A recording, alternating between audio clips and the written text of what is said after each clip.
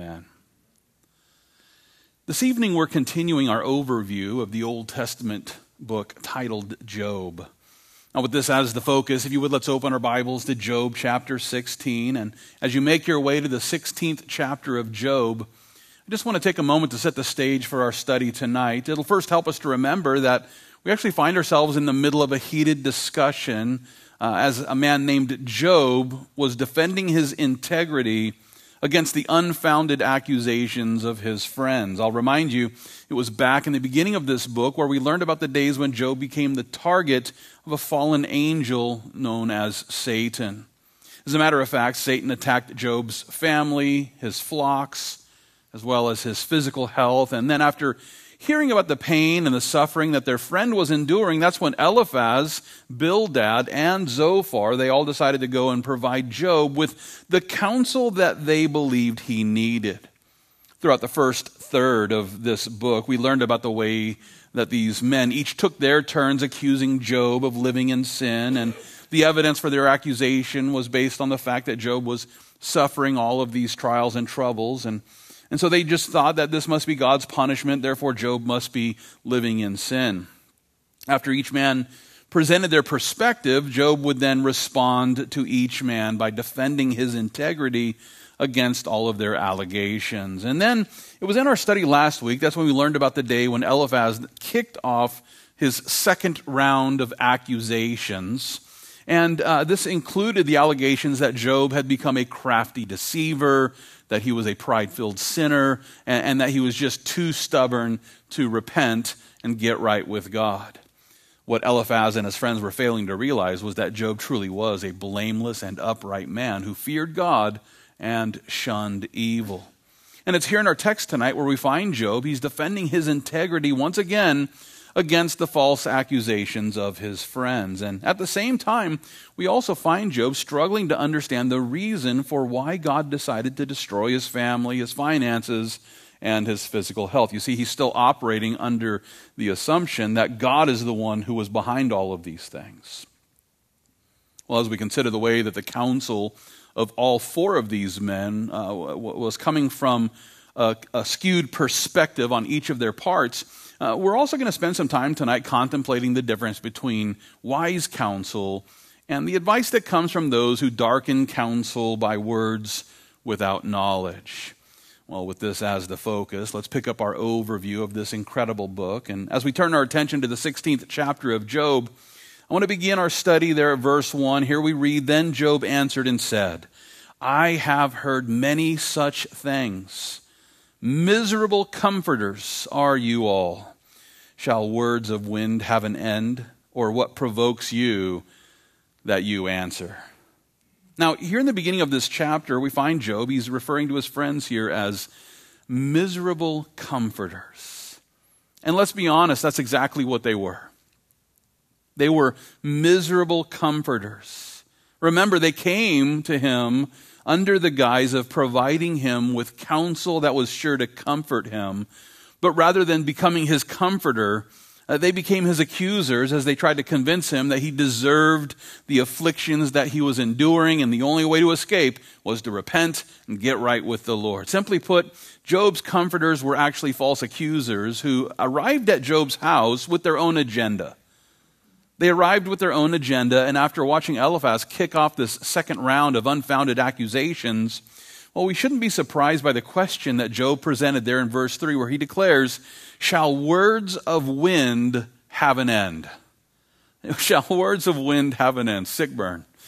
In other words, Job here is asking, is there no end to your long-winded words? Will you ever stop talking to me about your perspective?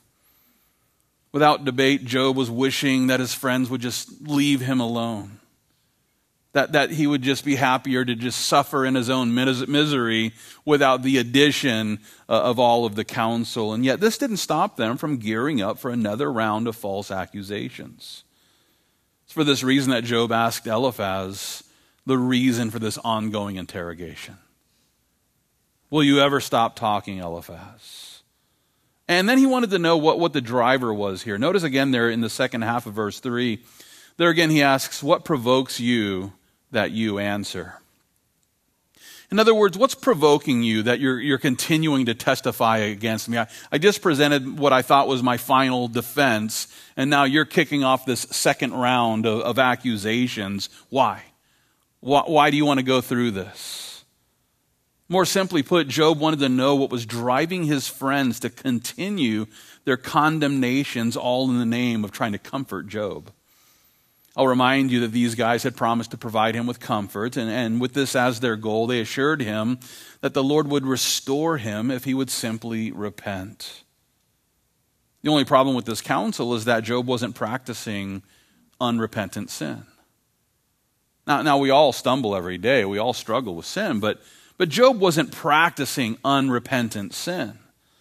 Therefore, those miserable comforters, they were only adding to his misery by engaging in false accusations against him. Christian, listen, before we become miserable comforters ourselves, we would all do well to consider the driving force behind the counsel that we're trying to give. In other words, what's the real reason for why we feel the need to step in and become another person's counselor? If the decision driver for being someone's counselor is self-centered, if it's narcissistic in nature, well, then you should probably refrain from handing out the pride-filled prescriptions that so many love to present. Because listen, fleshly pride is usually the reason for why so many Christians become miserable comforters. Pride-filled hearts will lead us to think that we've got the answer for everyone, and so we have to jump in and give our 2 cents every single time there's a conversation. And it's sad that there's no shortage of miserable comforters in the church who are quick to insert their personal opinions. And to prove my point, I just invite you, after church tonight, just go look at the comment sections on any social media site. Just go look at the comment section. I try not to. I often I don't, because I've got important things to do. But if you go and look at any comment section on any social media site, especially, go look at some of the Christian sites, and you'll just see one person will ask some advice about some issue in their life, and they're looking for some sort of biblical input, and it doesn't take long for these comment sections to fill up with just unbiblical advice of miserable comforters who don't have a clue of what they're talking about. With that being the case, we should all check our own motives. We should check our drivers before, jumping in the fray and presenting our perspective. We should take a moment to ask, are we sharing the counsel that comes from the Holy Spirit, who, remember, is sent to serve as our comforter? The Holy Spirit is our comforter. And if we're offering comforting advice or counsel, then that will come from the wisdom of the Holy Spirit. So, is our counsel coming from the wisdom of the Comforter? Are we counseling according to the divine wisdom of God, or are we simply sharing our finite point of view? Listen, if the Holy Spirit is in fact leading us to provide a biblical perspective, then we ought to share those scriptures. We ought to share that counsel with those who are struggling.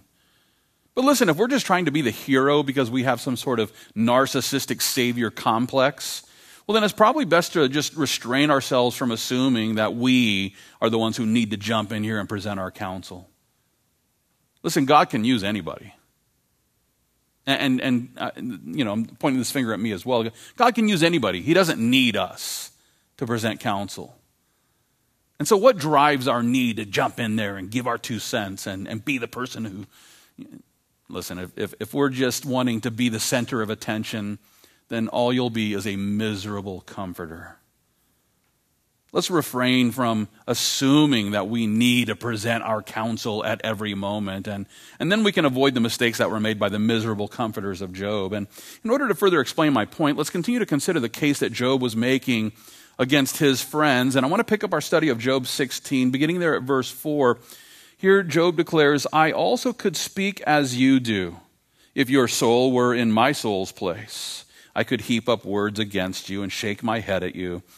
But I would strengthen you with my mouth, and the comfort of my lips would relieve your grief."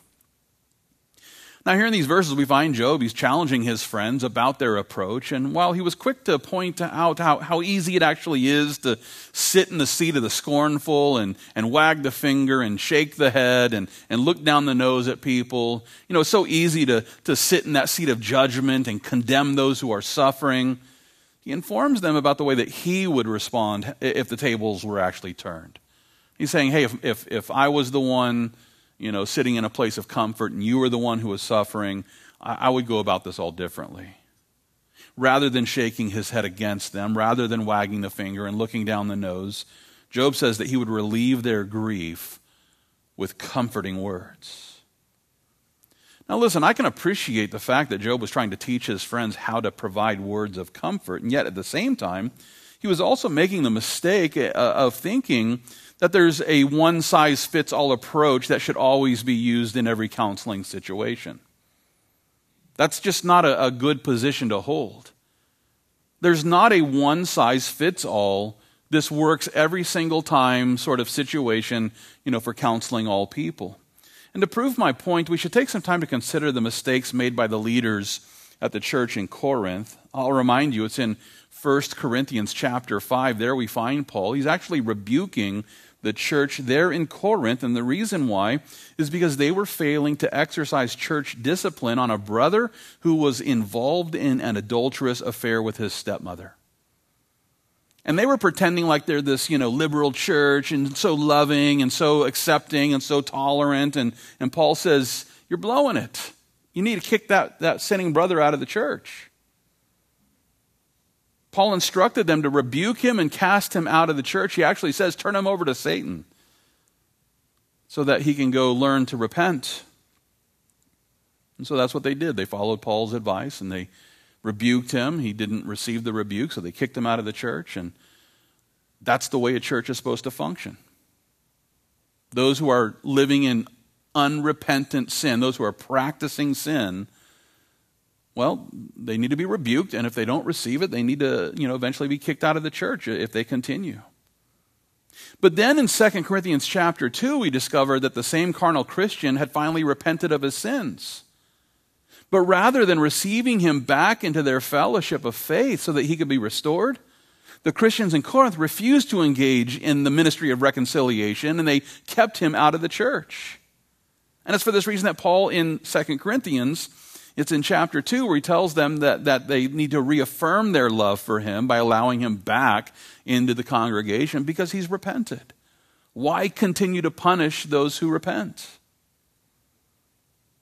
From this we can see here that there's a time to rebuke, there's a time to counsel people with a stern word of rebuke, and there's a time to restore them with comforting words. There's a time to castigate and there's a time to comfort. There's a time to reprimand and there's a time to reconcile. And it's for this reason that those who want to provide proper counsel must stop leaning on their own understanding of thinking that they've got this one-size-fits-all program that, is always words of comfort or always words of rebuke. Listen, if your counsel is always rebuke, then chances are half your counsel's wrong. And if your words are always comforting and loving and gracious and we accept you and love you and these sorts of things, then chances are half the time you're wrong. Because there's a place for both of these. And it just depends on the situation itself. That's why we have to stop leaning on our own understanding. We have to stop, running with our own agenda, and instead we need to seek the leading of the Holy Spirit who was sent to help us and comfort us. At the same time, it's also important for us to understand that good counsel will always be based on a proper perspective of our Creator. And while many Christians are quick to seek the counsel of secular therapists, it's important for us to understand that the disciples of Freud and Jung, well, they can't really address the real issue that we're wrestling with. Just to be clear, listen, our real issue isn't with a withholding mommy who really did a number on us when we were babies, or a distant daddy who didn't love us in the way that we need to be loved. And listen, there is a problem with all of those things. I don't mean to downplay it, and yet, is that the real issue? Is our real issue that our daddy was too distant? Is our real issue that our mommy just, loved us too much and never challenged us? Is our real issue based on the repressed instincts of the personal unconscious or the inhibited impulses of the collective unconscious? Is this really our problem? Listen, the real problem is this, and let me just boil it down very simply for you. The natural mind of man prefers personal autonomy. The natural mind of man prefers personal autonomy. We don't want to be told what to do, and that really is the issue. We don't want to be submissive servants. We want to be kings of our castle, or queens, whatever. Whether we realize it or not, listen, the carnal mind of man is at war with God. Plain and simple. God wants us to do this, and we don't want to do it. Listen, just tell me what you want me to do, and that'll be exactly the thing I don't want to do. 55 miles an hour? What about 60? What about 64? That's the one where you don't get a ticket, right? Stay off the grass? I'm walking on the grass. We don't want to be told what to do, and so ultimately this comes back to our war with God. And listen, the carnal mind is at war with God, and this is still true of the born-again believer who continues to wrestle with the desires of the fallen flesh. If you as a Christian think that you still don't have a fallen mind that is pursuing carnal cravings, you're deceived. Paul himself encouraged us to walk in the power of the Holy Spirit so that we don't fulfill the lusts of the flesh. That's what Paul says. The Christian still has lusts of the flesh that we can now overcome by the power of the Holy Spirit, providing that we're walking in the power of the Spirit. And so Paul encouraged us to do just that, to walk in the power of the Spirit so that we can crucify the carnal cravings that constantly beckon us back into the bondage of sin. Sadly, though, our fallen flesh still lusts against the Spirit, and the Spirit continues to wrestle against the flesh. And with that being the case, we shouldn't be surprised by the fact that Christians continue to struggle with the concept of complete submission to our Savior. And listen, this is not only true of the backslidden believer. You know, the backslidden believer is the one that's returning to the bondage of their favorite sins. They escape through the conversion, by faith in Jesus Christ. And as they're heading through the wilderness, they start thinking back to Egypt, and they're missing the leeks, and they're missing all the goodies and all the fun times they had in Egypt, building the bricks and these sorts of things. And they start longing for that, and so they turn around and head back to Egypt, though they're set free from that bondage. You better believe that the backslidden believer is still struggling with their carnal mind, which refuses to submit itself to God. But at the same time, this is also true for the Christian who serves the Lord. They're at church, Sunday, Wednesday, any other day that they can. They're serving. They're always here doing the things. And yet their heart is still filled with bitter envy. And the reason why is because while they've been serving God faithfully, God still hasn't given them everything that they've been praying for. They've been praying for a spouse, or they've been praying for a new job, or they've been praying for a raise, or they've been praying for a Maserati, or they've been, whatever it is, And God hasn't given it to them yet. And they're still struggling with some poverty. And so the heart can become bitter with this idea that, well, I've done everything right, God, so why are you withholding what I've prayed for? And it's sad that there are many who are following in the footsteps of Job, because that was Job's heart. Job did all the right things, and here he is suffering now, and he's mad at God because he did all the right things, and it just resulted in suffering. He's got that no good deed attitude going on. And there are many Christians who struggle in the same way. They continue to wrestle against the providential plan of God, which places them in a position of service without all of the wonderful benefits of the nicest home and the newest car and all these sorts of things. If that's what you're struggling with, then we need to consider Job's reaction to the accusations of Eliphaz so that we can better understand this heart of the person who is serving the Lord faithfully and yet mad at God because they didn't get their way. Notice with me again here in Job chapter 16. I want to begin reading at verse 6 because here Job goes on to declare, "Though I speak, my grief is not relieved. And if I remain silent, how am I eased? But now he has worn me out. You have made desolate all my company. You have shriveled me up, and it is a witness against me. My leanness rises up against me and bears witness to my face." Now, here in these verses, we find Job struggling to find relief in the midst of this situation in which he was suffering. And according to him, his grief-filled ranting brought him no relief. He vented. He expressed his, disappointment with God and no relief. And then he sat in silence and no relief. And so whether he vents or whether he sits in silence, there's no relief. And Job was unable to find a moment of solace from all of his suffering. And the reason why was because he was struggling with questions about God's purpose in the pain that he was enduring. Listen, if you want to suffer, then just start asking the why questions. Why, God? And you think God has to answer you?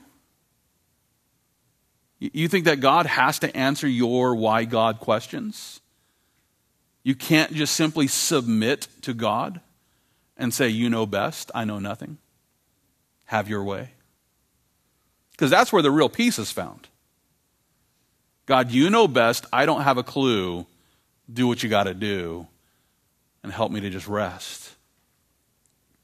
But Job wasn't willing to rest. He had questions for God. He's looking for an interrogation with God, which he's going to get. And that's when he's going to cover his mouth and sit in silence and let God just work him over. But for now, he's still struggling with his questions, and these are the questions that are robbing him of peace. To prove my point, let's take another look beginning at verse 7. Here again he declares, "But now he has worn me out. You have made desolate all my company. You have shriveled me up. And it is a witness against me. My leanness rises up against me and bears witness to my face." Me. It's all about me. Job truly believed that the Lord was the one who was making him weary, and in his mind, God was the one who had devastated his family, who had wiped out his company. Job was unable to find rest for his weary soul because he couldn't simply submit to the providential plan of God. He simply couldn't accept what God had allowed in his life. To further explain my point, let's continue to consider the way that Job struggled with this situation. If you would look with me there, beginning at verse 9. Here Job cries out, "He tears me in his wrath and hates me.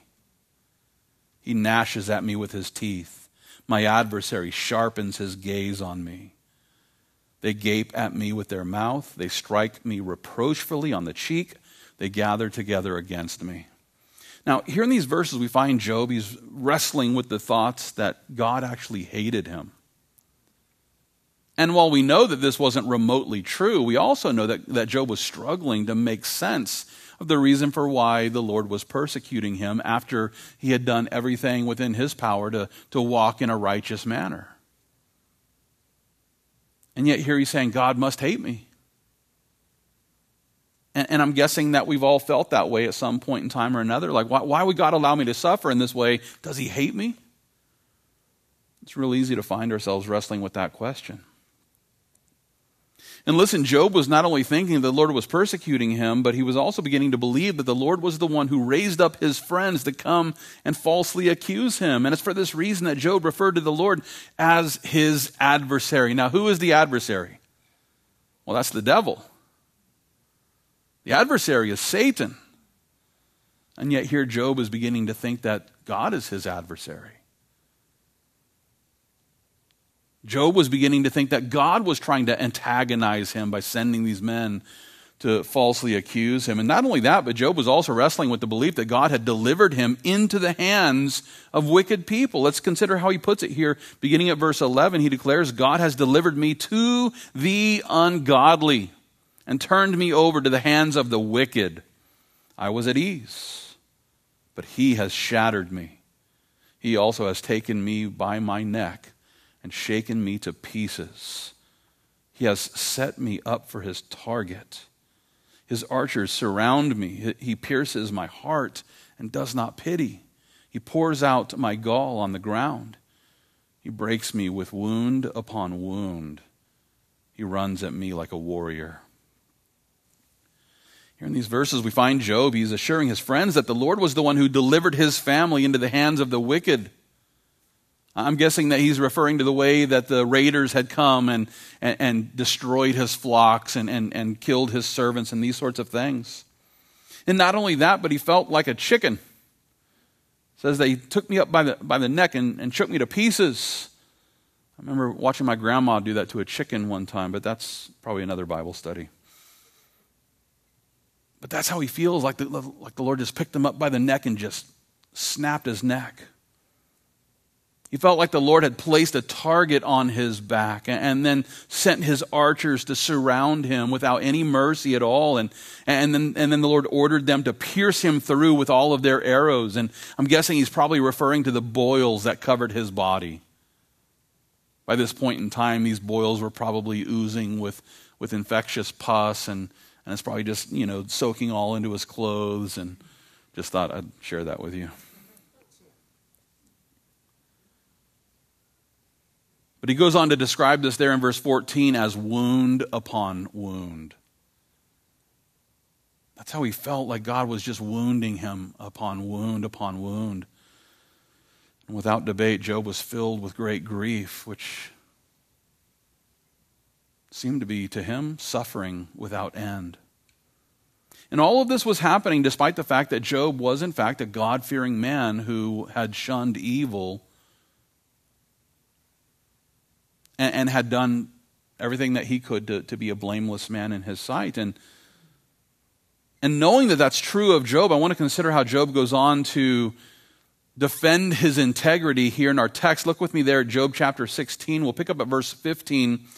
Here he declares, I have sewn sackcloth over my skin and laid my head in the dust. My face is flushed from weeping, and on my eyelids is the shadow of death. Although no violence is in my hands, and my prayer is pure. Here in these verses we find Job. He's attempting to appease God now, and he did this by putting on sackcloth and sitting in ashes. These were signs of repentance, signs of a broken heart. He speaks of the tears that he shed as he found himself in the shadow of death. And still he defends his integrity here by insisting that his hands were clean. He says, there's no violence in my hands. I've done nothing wrong. He says that his prayer is pure. He's not coming before the Lord with another agenda, another motive, I should say. Uppity. Well, that's all, folks.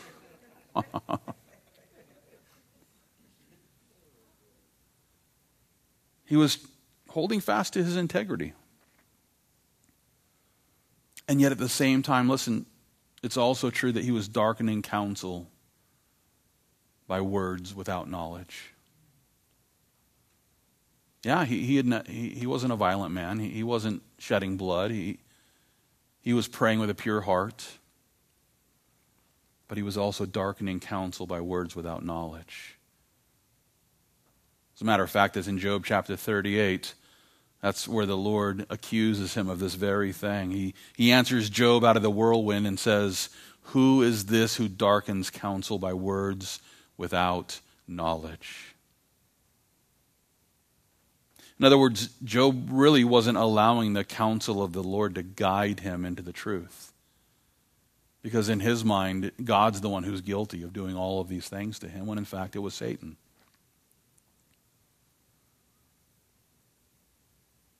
And he was so busy presenting words without knowledge as he continued to vent his feelings that he failed to recognize that his perspective of God was skewed.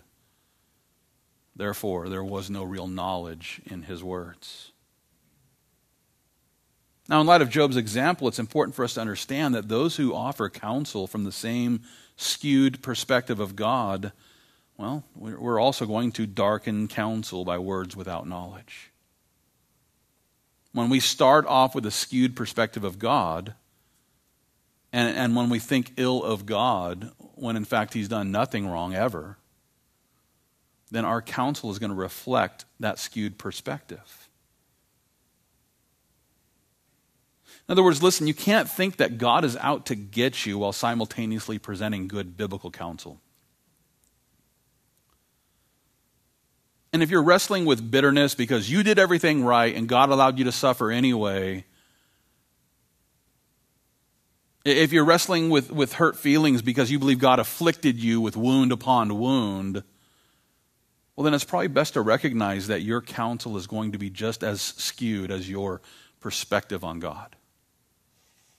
And if that's true of you, don't counsel. Don't counsel people until you get your perspective straightened out. At the same time, listen, this is also true of the people that we're seeking counsel from.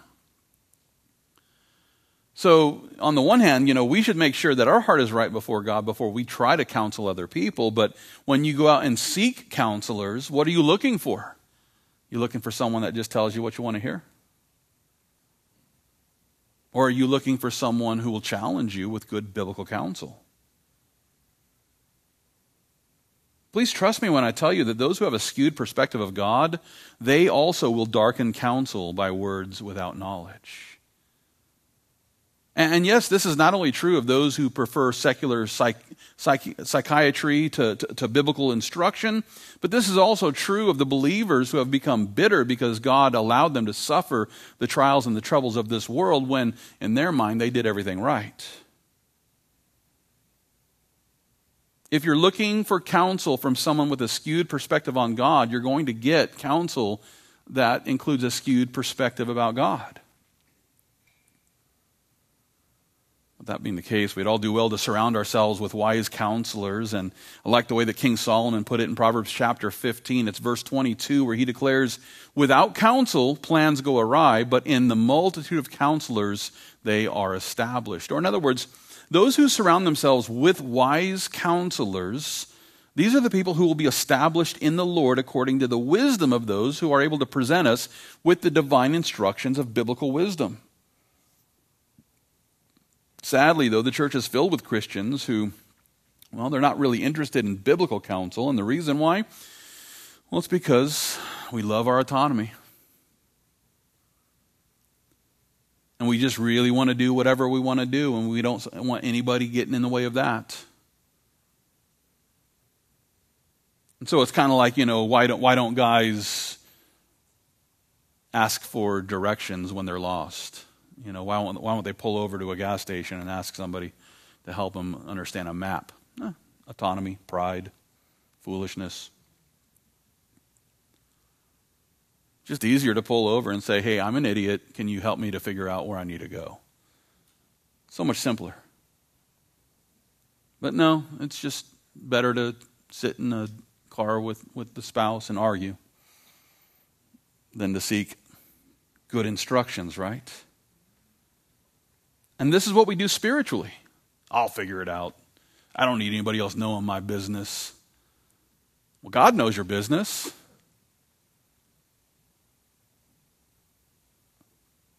And then on top of that, do you not believe the Bible? Now before you Greta Thunberg me and start saying, "How dare you," and whatnot, Listen again. Without counsel, plans go awry, but in the multitude of counselors, they are established. How quick are you to go get counsel? Because if you're not quick to go seek counsel from Christians who who are able to provide it, then do you believe the Bible that your plans are going to go awry?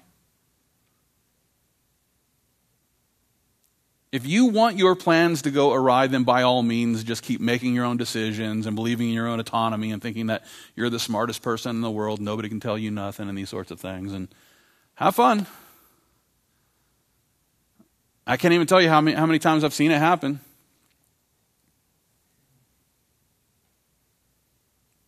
We need wise counsel. We need accountability. We need to surround ourselves with those who know the Lord and who know His Word. Not only that, but we should also look for counselors who have a relational connection with our mediator. And with this as the focus, let's pick up our study of Job chapter 16. We find ourselves there beginning at verse 18. Job declares this, "O earth, do not cover my blood and let me cry. Let my cry have no resting place. Surely even now my witness is in heaven, and my evidence is on high. My friends scorn me, my eyes pour out tears to God. Oh, that one might plead for a man with God, as a man pleads for his neighbor. For when a few years are finished, I shall go the way of no return." Now, here in these final verses of this chapter here, we find Job, he's crying out for a mediator. He's crying out for a mediator who was able to plead his case before God. And listen, this wasn't the first time that Job realized that he needed an advocate who could plead his case before God. I'll remind you, it was back in chapter 9 there, Job first recognized this problem. He did this by declaring, "For he is not a man," speaking of God, "he is not a man as I am, that I may answer him, and that we should go to court together. Nor is there any mediator between us who may lay his hand on both of us." In other words, he's saying, hey, how can I defend my case before God if I'm a man and he's God and there's no mediator between the two of us?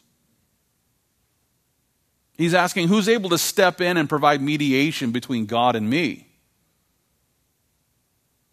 And in this, he's starting to realize that he needs a mediator, and we see him advancing this idea now here in chapter 16, where he says in verse 21, "Oh, that one might plead for a man with God as a man pleads for his neighbor." He's looking for a mediator. I'll remind you, it was during our study of Job chapter 9 when we considered the solution which is found in our Savior. I'll remind you, it's in 1 Timothy chapter 2, verses 5 and 6. There Paul informs us that there is one God and one mediator between God and men, the man Christ Jesus, who gave himself a ransom for all, to be testified in due time. In other words, God the Father sent his only begotten Son to become our mediator. And knowing that we're all guilty before God, listen, Jesus didn't come to argue our case. Please trust me when I tell you that Jesus does not stand before God the Father and say, "Look, Father, they're all innocent. They're all good to go." No. He didn't come to plead our case because we're guilty. Instead, he came to create a new covenant so that sinners can be saved. The old covenant condemns us. The old covenant of the law says, here's the things you ought not do, and if you do them, you're guilty. And guess what? We did them, and now we're guilty. Jesus comes along and says, I'm going to create a new covenant. He came to create a new covenant that is written in his blood so that sinners like us can be saved. This was precisely the point that Paul was making in Hebrews chapter 12. It's verse 24 where he says this. He says, Jesus is the mediator of the new covenant, and to the blood of sprinkling that speaks better things than that of Abel. In other words, it's the blood of Jesus Christ that provides us with a new covenant, a new contract between us and God. And those who will by faith embrace this new covenant, trusting in the substitutionary sacrifice of Jesus Christ, we also benefit from the mediation that our Messiah provides, because in Christ we've received the imputation of righteousness, and in Christ Jesus can then turn around to the Father and say, innocent, justified. Why? Well, because Jesus received the punishment that we deserve. for all the sins that we've committed. And therefore, in Christ, we enter into the new covenant by which we're justified and set free from the guilt of our sins. In this way, Jesus provides mediation as our Messiah. Now, with all this being the case, we can rejoice in knowing that the Lord Jesus has solved our conflict with God by becoming the mediator that Job was crying out for during the days of his suffering. And I'm certain that Job came to realize that the promised Messiah is our mediator. And the reason I say this with complete confidence is because of a statement that James makes in the 5th chapter of his epistle. It's James chapter 5, verse 11. There he declares, "You have heard of the perseverance of Job and seen the end intended by the Lord, that the Lord is very compassionate and merciful." Here in this verse, we find James assuring us that Job did in fact receive the compassionate mercy of the Lord. And in light of this, and knowing what the Hall of Faith says, I think we can be certain then that Job did in fact benefit from the mediation of our Messiah as he looked forward to the cross with his hope in the promised Messiah. Now, as we consider the way that Job sought mediation from an advocate who could stand in the gap between God and man, I encourage you to realize that the best counselors then are those who have received the benefits of our Messiah's mediation. If you're looking for wise counsel, then you ought to look for someone who's wise enough to recognize their need for a mediator, much like Job recognized his need. And listen, those who are currently rejecting the mediation of our Messiah, they're not wise enough to give me counsel.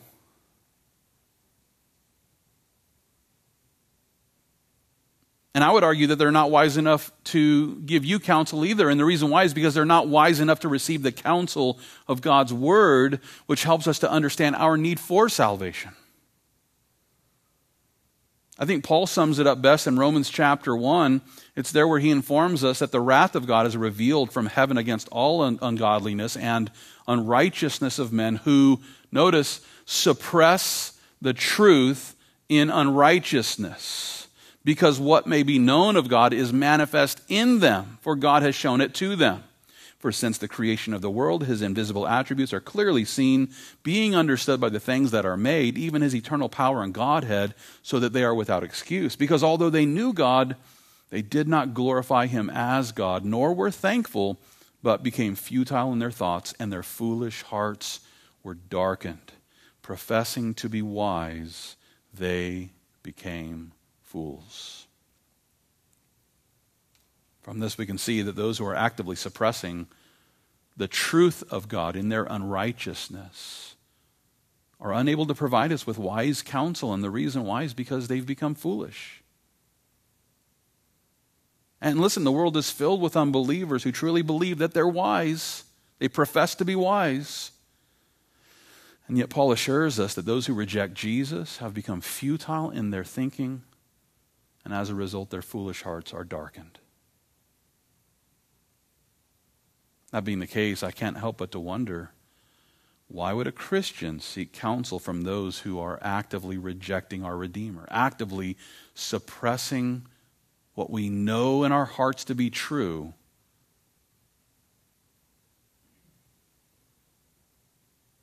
because we love our unrighteousness? Why would we receive counsel from that kind of a person? Why would we seek counsel from a counselor who's rejecting the mediation of our Messiah? Why would we receive advice from miserable comforters who don't know the one who ordained the spirit of wisdom and counsel? Why would we seek comfort from those who don't know the Comforter? With these questions in mind, I encourage you, surround yourself with wise counselors. Not just counselors. Counselors are a dime a dozen. We need to surround ourselves with wise counselors. And just to be clear, wise counselors are Christians who have embraced our Messiah. They've received the Comforter, the Holy Spirit of God. Wise counselors are those who have a good grasp on God's Word, not someone who's a novice, not someone who's just learning the Bible. Let's look to those who actually understand God's Word and have a grasp on Christian theology. Wise counselors are those who are able to rest in the providential plan of God. And yes, even when we don't fully understand God's plan. Knowing that there's going to be times when we're struggling to understand the reason for why the Lord would allow us to suffer in the ways that we do. I encourage you, surround yourself with wise counselors. Counselors who understand the rest that comes in simply submitting to the authority of our Almighty God. And as we receive the counsel of wise counselors, let's trust that the Lord is going to use them to help us so that we can walk in the wisdom of God. And as we walk in the wisdom of God, He will help us to then turn around and become wise counselors for somebody else. Let's pray. Lord Jesus,